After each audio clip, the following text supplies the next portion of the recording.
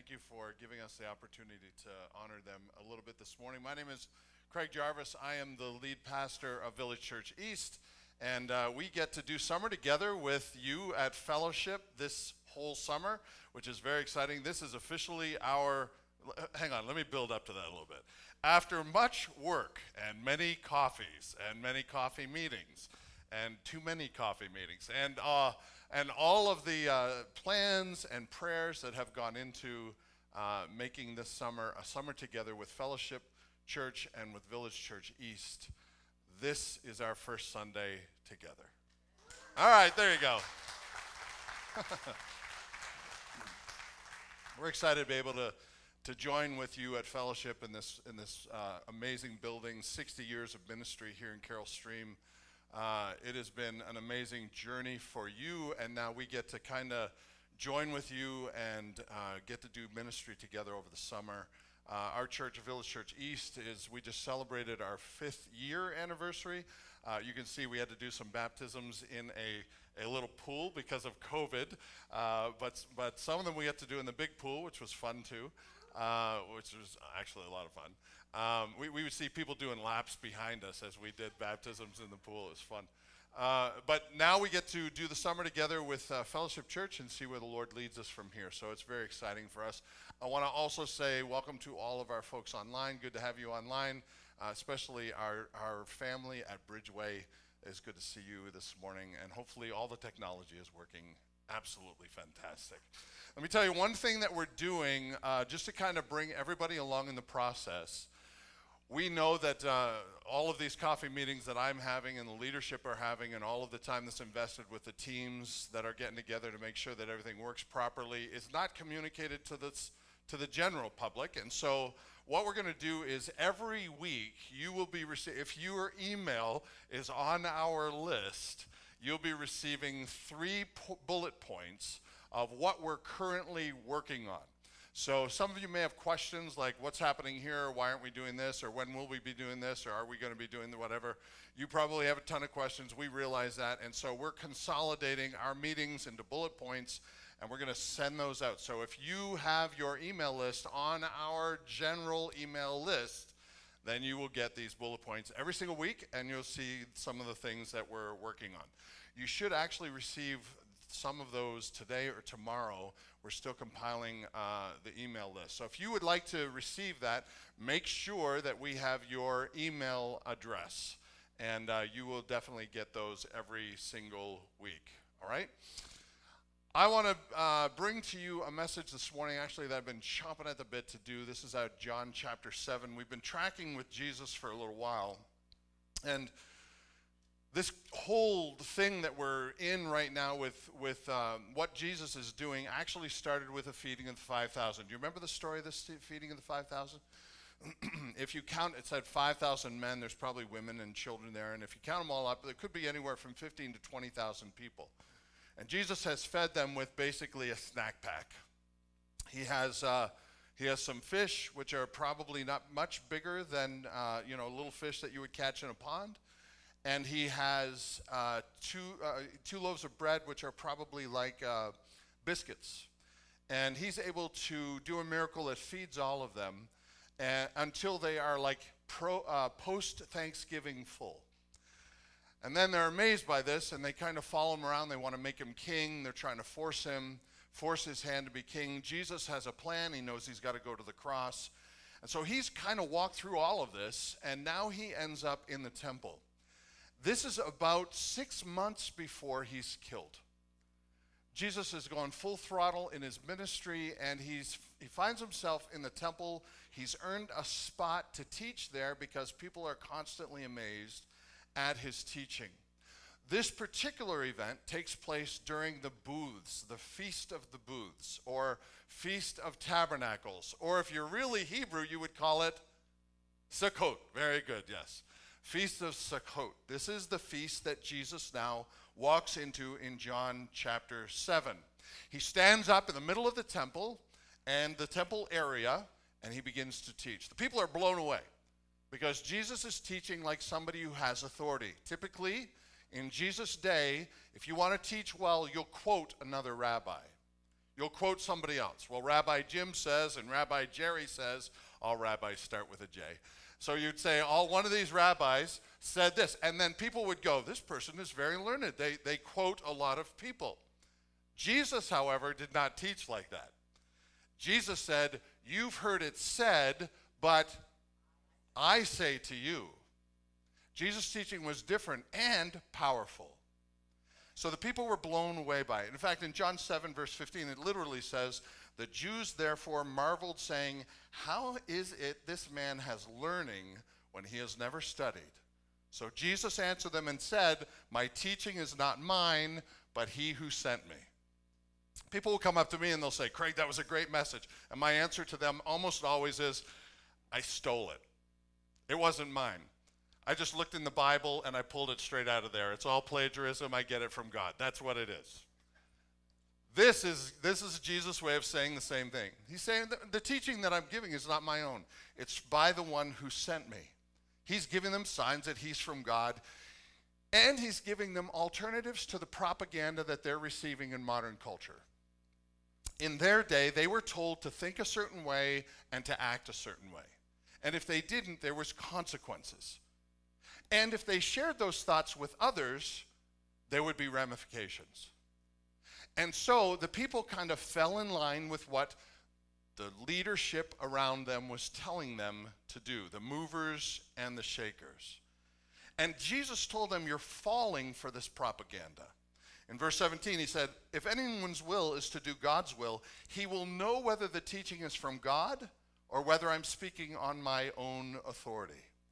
Jesus is saying, the message that I'm giving you, the teaching that I'm giving you is not my own, it's from God. And it may be different from what all of your leadership is telling you to do and say and believe and speak about. But he's saying you've got to follow what I'm saying, because what I'm saying is from God. Not only are they impressed with his teaching, they're also impressed with his chutzpah. They're impressed with his ability to take on the leadership of the day. In fact, in John 7, down in verse 25, it says, some of the people of Jerusalem therefore said, is this not the man of whom they seek to kill? And here he is speaking openly, and they say nothing to him.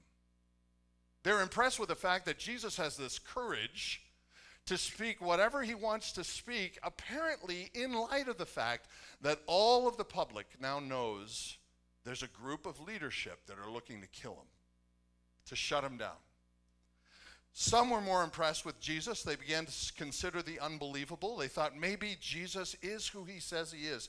And if you read the last part of verse 26, it says they're thinking to themselves and they say to themselves, can it be that the authorities really know this is the Christ?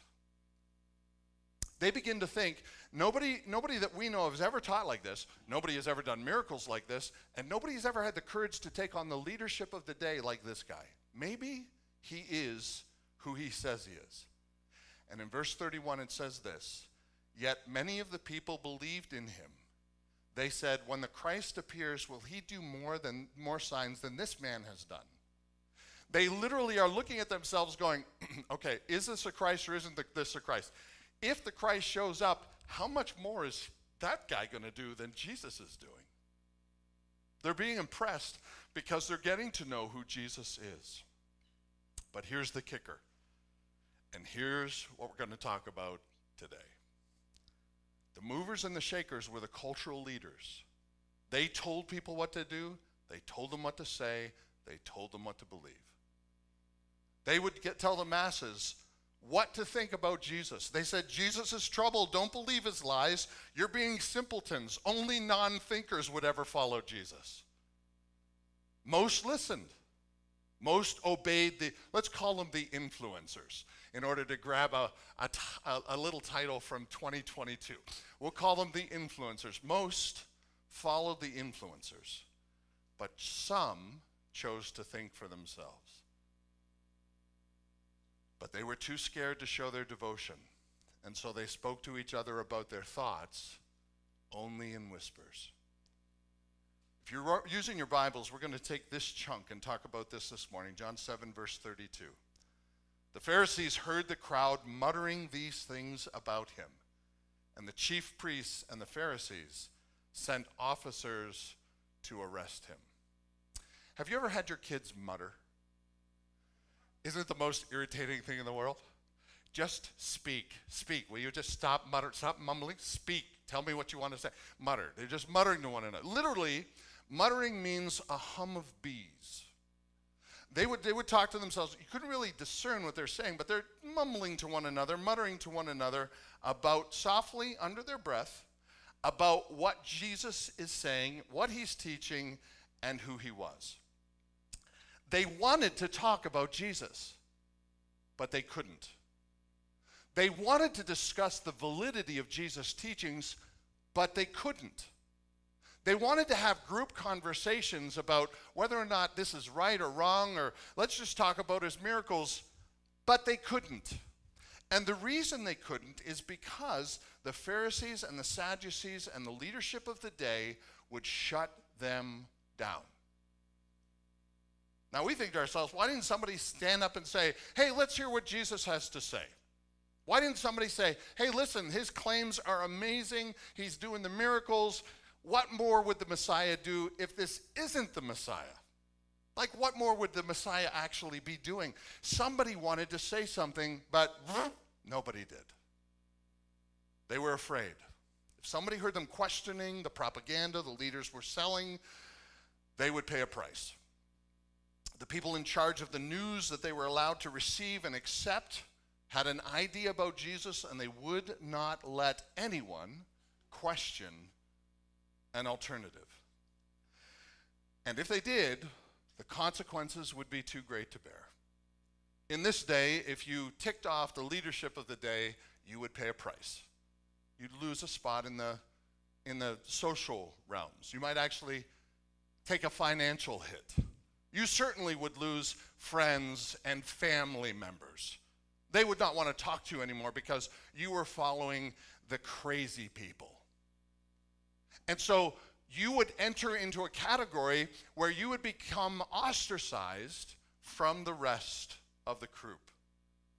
They would lose jobs in this day, status, income, property, and reputation. Talking about Jesus was off the table. It wasn't just looked down on.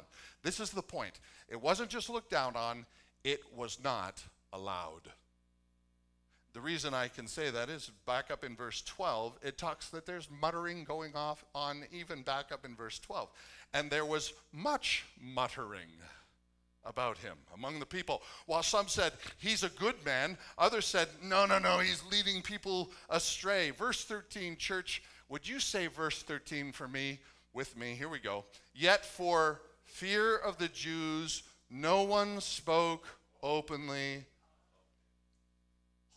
Does that break your heart? The pressure of society was too great. For fear of the ramifications, we can't talk about this. Maybe when you get with a group of people that you feel comfortable with or you know you're not going to tick off, then you can talk about it, but only whispers. We have to talk about what we're told to be talking about. We have to talk about what we're instructed to think. Those things, but not Jesus. The culture of the day would not follow Jesus and not allow people to follow his teachings without paying a dear price. Church, this is what a weak culture does. A weak culture feels threatened because it is weak. And so weak cultures will not allow alternative thought. They say that they do, but they're built on flimsy ideas. And so they can only be satisfied if they silence or crush alternate ideas. So here's my question to you. What ideas are you not allowed to talk about in a public setting these days? I was figuring you were tracking with me, but I need to give you a question to make sure we're on the same page. Every situation that you're in, do you feel like you can talk about anything that comes to your mind? After all, it's a free country. The flag's right there.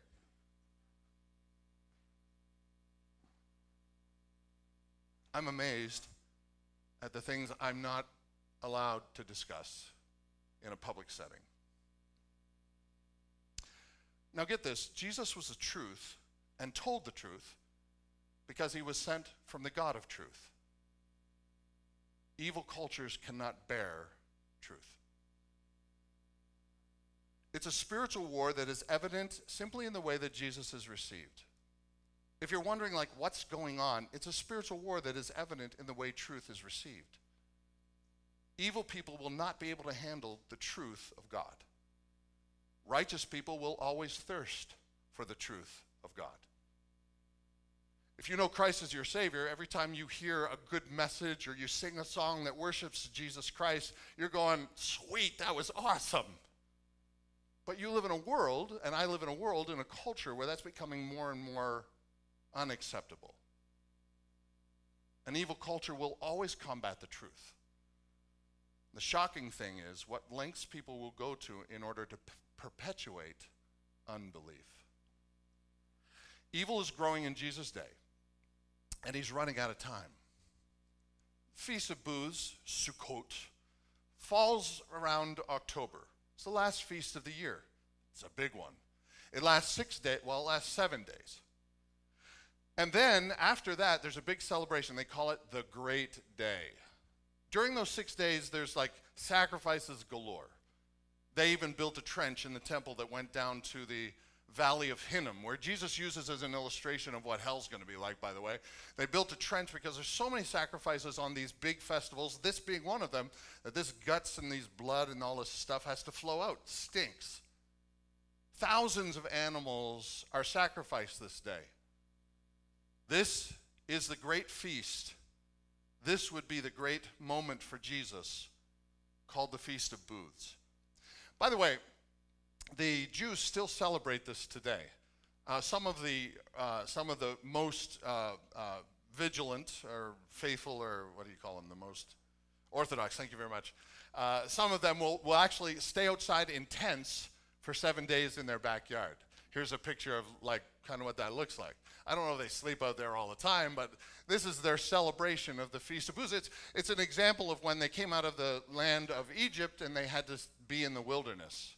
And so they do it. Now, I did some research on this. There's actually a Sukkot mobile that will go through some of the Jewish neighborhoods, and they can actually go in the Sukkot mobile, and they can see what it's like to dwell in a tent. So in case they don't have tents in their own yard, this is what they could do. Well, in Jesus' day, this is what they did.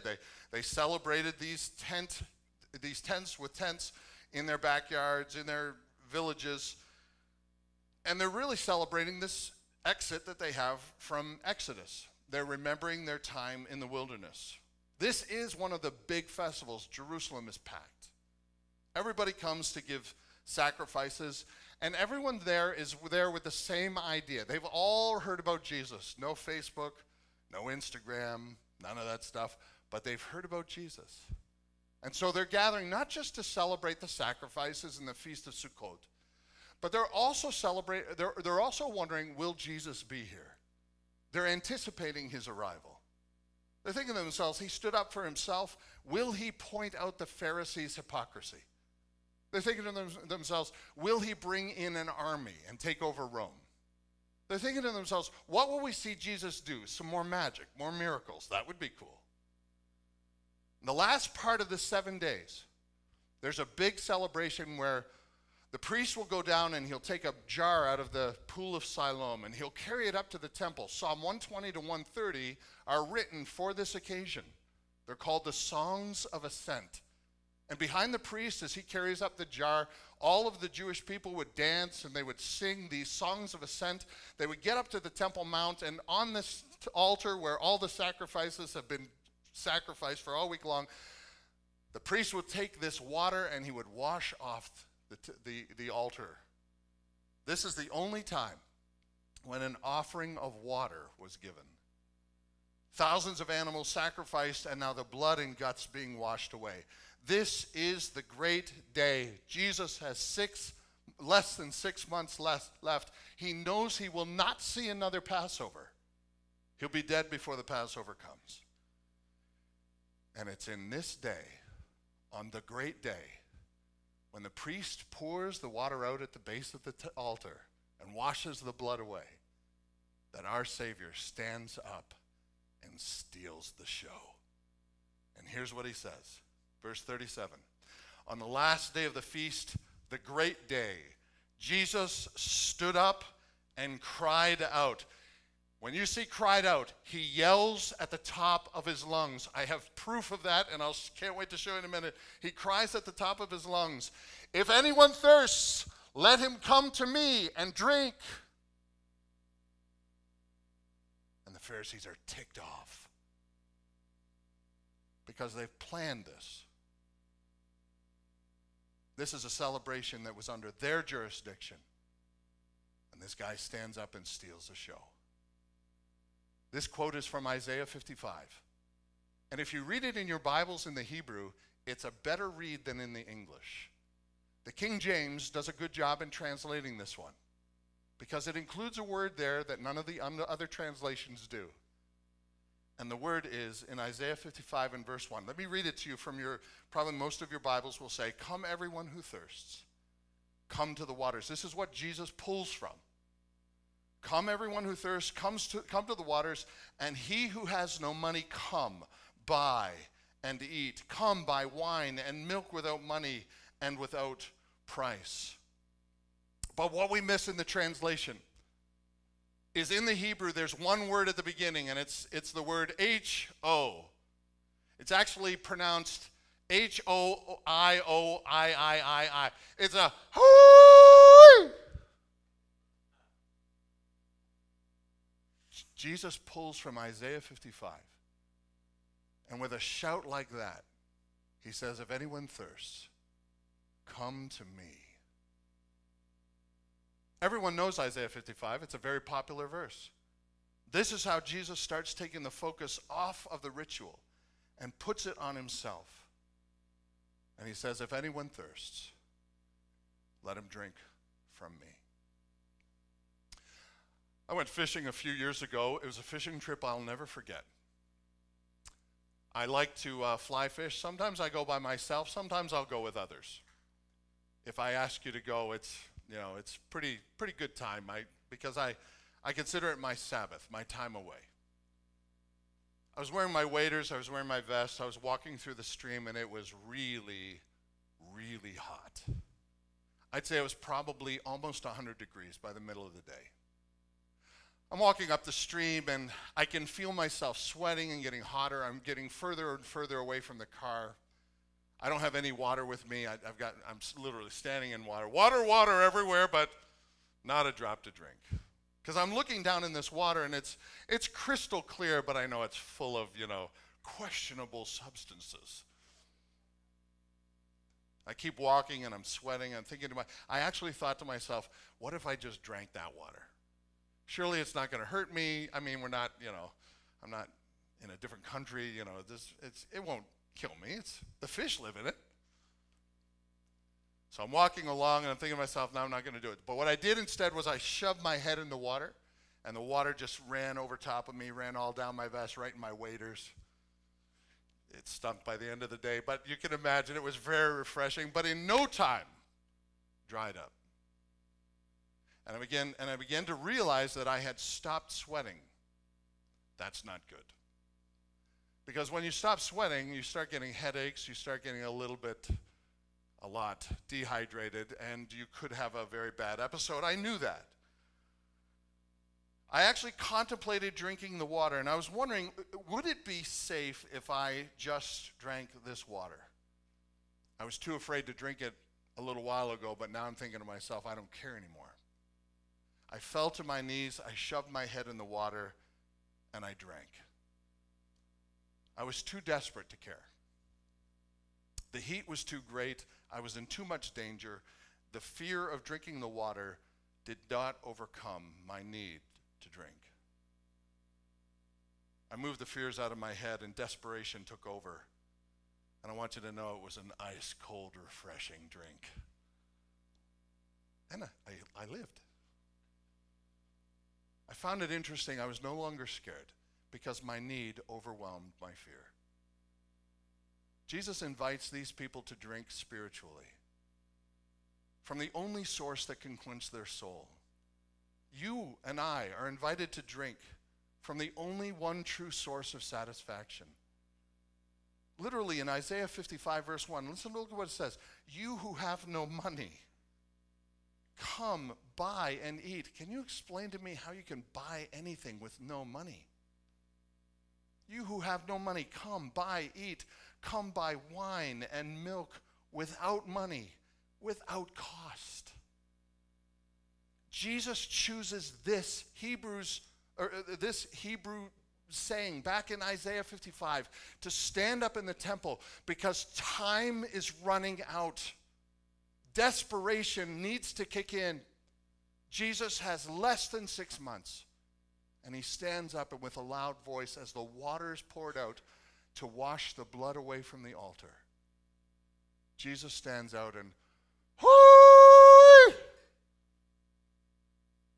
Let me remind you of Isaiah 55. Come and drink. Come and buy. You don't have any money? No problem. I'm giving living water free. Even if you had enough money, you couldn't buy what I'm selling. If you read down in 55, Isaiah goes on to say, surely you will summon nations you know not. Nations that do not know you will hasten to you because of the Lord your God. The invitation is not just to the people that were in the temple that day. The people in the temple were largely Jewish. They were celebrating a Jewish holiday called the Feast of Tabernacles. The people in the temple knew why they were there. They knew how to do the feast. But every one of us would be lost because we're not Jewish. But the invitation is for us too. All those nations that do not know you will hasten to you because of the Lord your God. No one is exempt from the call.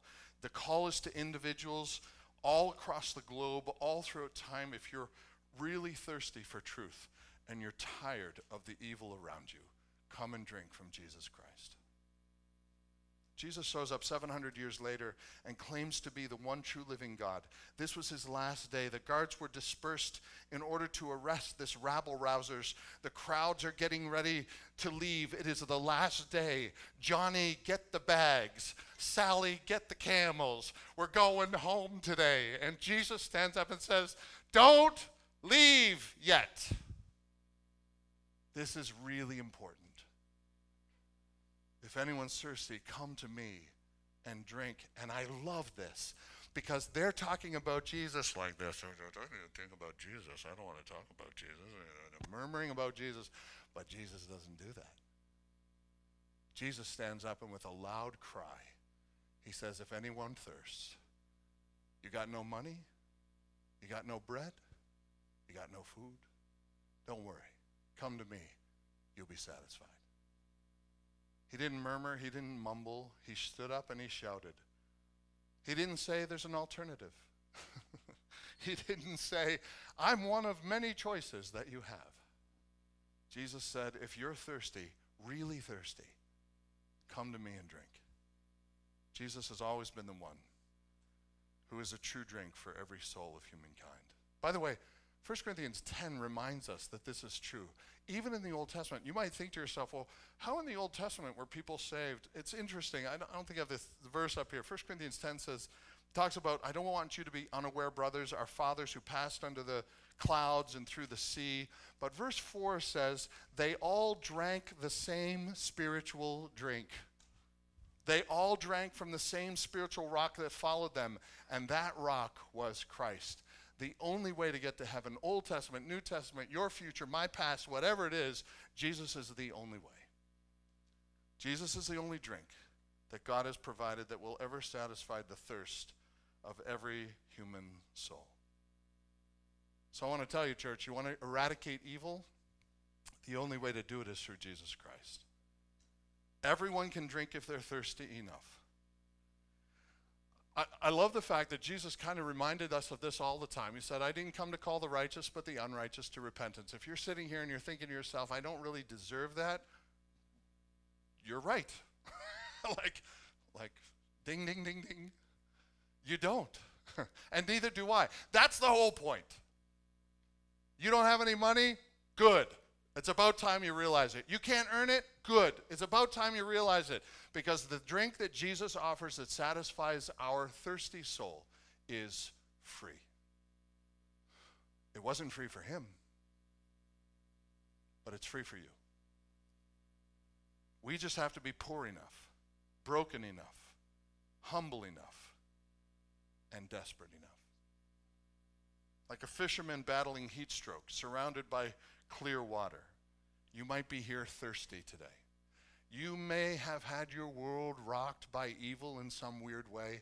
Mine was about 2-3 weeks ago. I was in LA and a guy was shot right beside me. My family was there. We hit the ground. I was looking around to see if there was more shooting going on. While the place we're in was exited, people screaming, running in the other direction. And I'm waiting to see what's coming at me. It's just a reminder to me, listen, we are surrounded. I can't even watch the news from 3 weeks ago. I can't do it. I can't even watch a movie where there's guns going. I can't do it. After seeing that guy go down, I can still see his feet beside me. I can't do it. We live in a world where evil is prevalent, and no matter what you do, you cannot hide from it. It will chase you down. And you live in a world, and I live in a world, where it's trying to shut you up. Evil will only propagate if it's not right in the face, nailed with the truth of Jesus Christ. So are you desperate enough to fall on your knees and plunge your head into the life-giving water of Jesus Christ? I am invited to take this water freely. If you read down in 55 verse 6, it says, seek the Lord while he may be found. Church, seek the Lord while he may be found. We may not have 6 months left. We may only have 6 months left. I don't know. Jesus knew he did. And so he stands up and he says, don't leave. This is really important. I don't know how long you have left, and I don't know how long I have left. But I know this is really, really important. Seek the Lord while he may be found. Call on him while he is near. Verse 7, let the wicked forsake his way. Let the unrighteous man his thoughts. And let him return to the Lord, that may have compassion on him, to our God. For he will, church, say those last 2 words with me. He will abundantly pardon. You don't need cash for this. You don't need to impress God for this. He will abundantly pardon if you drink. If you're a believer, you need to hear this over and over and over again. Because every time we hear it, we go, yes, I remember, I'm in a war. This is spiritual war. I need to speak the truth. I need to be bold and courageous, for my adversary, like a lion, seeks around whom he may devour. I need to be reminded of this. But if you're a non-believer, you need to listen to that first word of Jesus. Whoo! Pay attention. You don't have much time left. It might be time for you today to drink.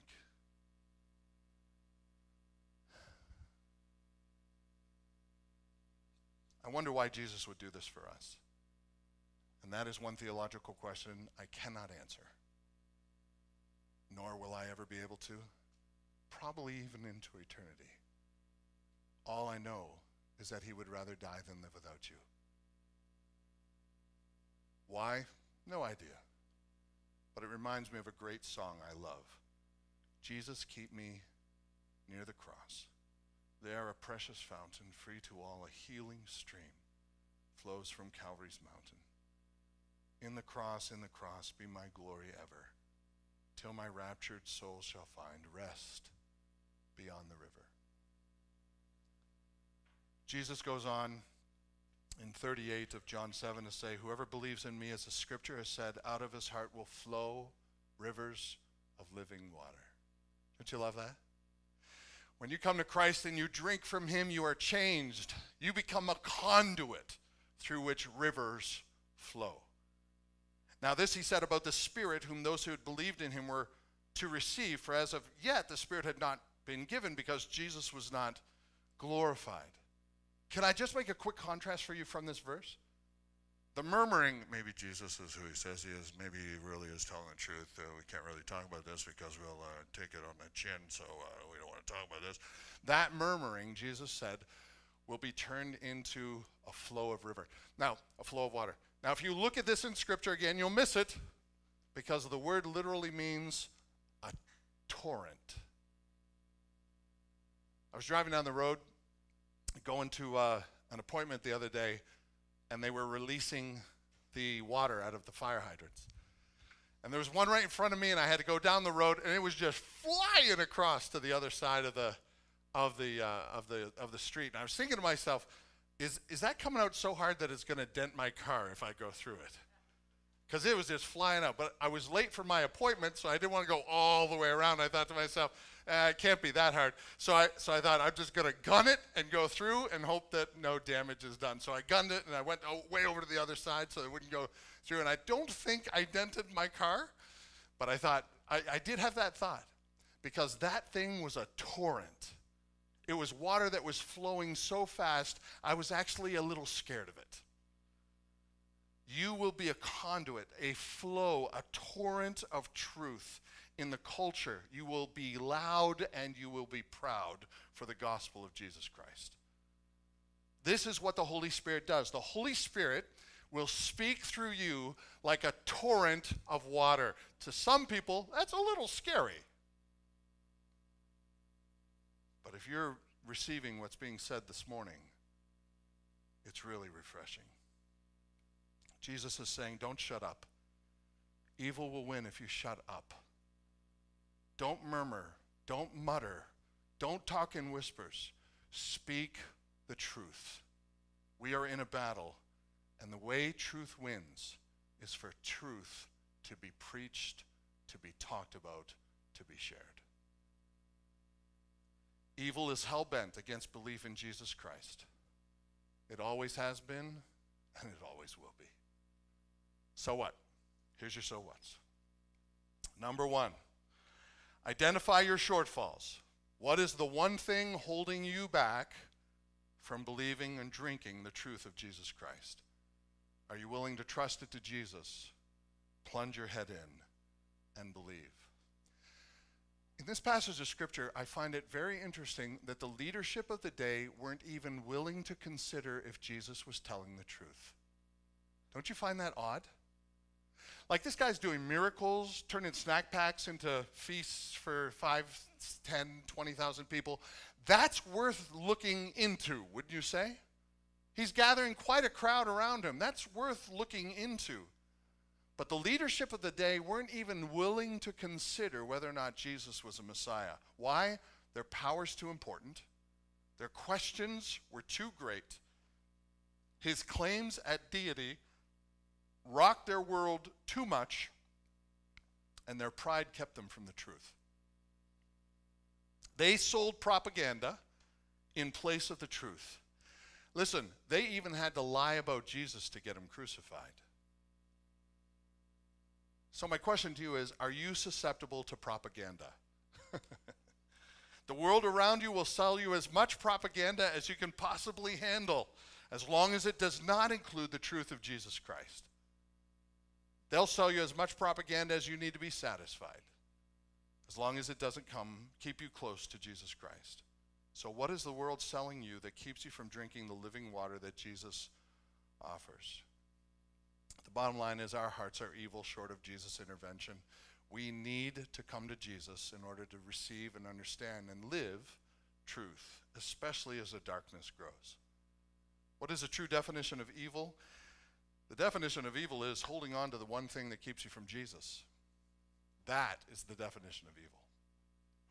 If you have a heart for Jesus, you may have 1,000 questions, but they're not going to keep you from Jesus. But if you do not have a heart from Jesus, your questions will always keep Jesus at an arm's length. Number 2, be honest about barriers. Who in your life is invested in you staying away from Jesus? This is a tough one. This is a tough one. These verses get me the most. Verse 45.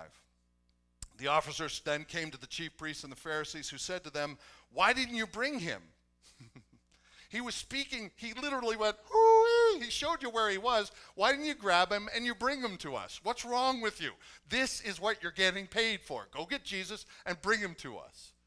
And they didn't bring Jesus to them, so they were ticked. And the officers answered, "Listen, we wanted to do what you asked us to do, but nobody ever spoke like this guy. His teaching's amazing." Verse 47, and the Pharisees answered them and said, "Have you also been deceived? Do you notice they didn't say, well, what's he teaching? They didn't say, what's so great about him? They didn't care. All they cared about is, you've been duped too. You're not buying our propaganda. Why are you deceived too? All they're concerned about is who's getting duped by Jesus, not about what Jesus is actually saying. They didn't ask about the lame people walking, the blind people that are seeing, the snack packs turned into Thanksgiving dinners. They're not talking about all of that. The people are. They aren't. All they want to know is names. Give us names. Who's being deceived? Are you deceived? Look at this. Verse 48. I can't see. Have any of the authorities or the Pharisees believed in it? They go on to say, have you been deceived? And give us names of everybody you know that's following Jesus. Isn't that crazy? We want names. Give us names. Shut this down. No more. You're duped. We want to know everybody you think around you. Give us their names. They're duped too. Listen, this is what evil does. Evil doesn't try to defend itself. It just tries to shut truth down.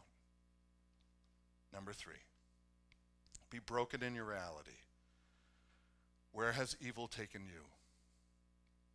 I ask myself this question, why does the world seem more and more evil? The simple answer is, church, our world walks further and further away from Jesus. That's the only reason. The further you walk from the light, the more you think the dark is normal. And this happens in the world around us, and it happens in our hearts personally. One thing that always concerns me is when people stop coming to church, stop making church attendance a priority. My first response is, I wonder what sin they let into their heart. That's not always true, but I have to tell you, after 30 years of ministry, it seems to be the case. The goal of evil around us and in us is to suppress the truth, not listen to the truth, and shut people down who say truth around us. Evil does not like to be in the midst of the truth. And the hardest thing for most of us is to admit that we've been sold a lie. Some people have a hard time discerning what an evil ideology is. Here's a quick list for you. Maybe you're following evil ideologies, or maybe you know somebody who is. These are like 6 points that pretty much go across the board. Evil people are willing to do evil things. Evil people encourage you to attack when threatened. Evil people by nature suppress logic. Evil people always sacrifice truth for relationships. Evil people are uniquely susceptible to propaganda. Evil people are uniquely susceptible to fear. You know how I came up with that list? John 7. It's all the way through John 7. And the other way I came up with that list is all of these things Jesus teaches against. Jesus says, love your enemies. Do good to those who persecute you. Pray for those who malign you or mistreat you. All of these things go against Jesus. And all of these things are happening in 2022. Evil is anything that takes authority away from Jesus Christ. Listen, sin will take you further than you want to go. It'll keep you longer than you want to stay. And it'll cost you more than you're willing to pay. That's what sin does. But the truth will set you free. The only way to turn this world of evil back to truth is by giving them Jesus. And that's why on the last day of the feast, the great day, Jesus stood up and cried out, "Hoo-wee! If anyone thirsts, let him come to me and drink. Whoever believes in me, as the scripture has said, out of his heart will flow rivers of living water." I could probably open this time up and say, how many of you have drank from the living water of Jesus Christ and know that it's kept you from the evil you would be in today had you not given your life to Jesus? And we probably would be here for another 3 hours or more. Jesus is in the business of setting people free, giving them stuff they can't afford because nobody could ever pay for it. The truth of Jesus Christ will always eradicate evil. It will eradicate evil from this world, and it will eradicate evil from your homes. And so I invite you, church, bring the truth of Jesus Christ to the center of your relationships, your homes, whatever you do. and you watch how the light always beats out the dark. Let's pray. Father, I'm grateful for the time we had this morning to look into your word.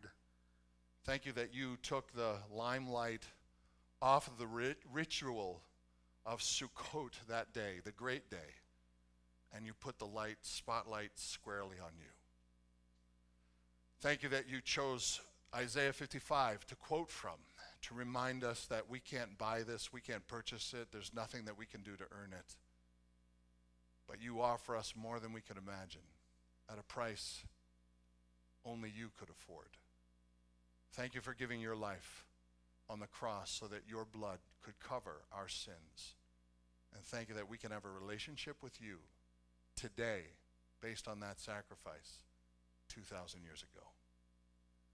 Thank you that you were bold on that day, and thank you for the many that believed in you while you were here, and thank you for the myriads of people that have believed in you ever since. May we as your church be convinced this light is still bright, still welcoming, still open for any who would come. And today might be the day of salvation, even for some in this room. May you change lives, ours and those around us. And may you turn this world back to truth. In Jesus' name I pray.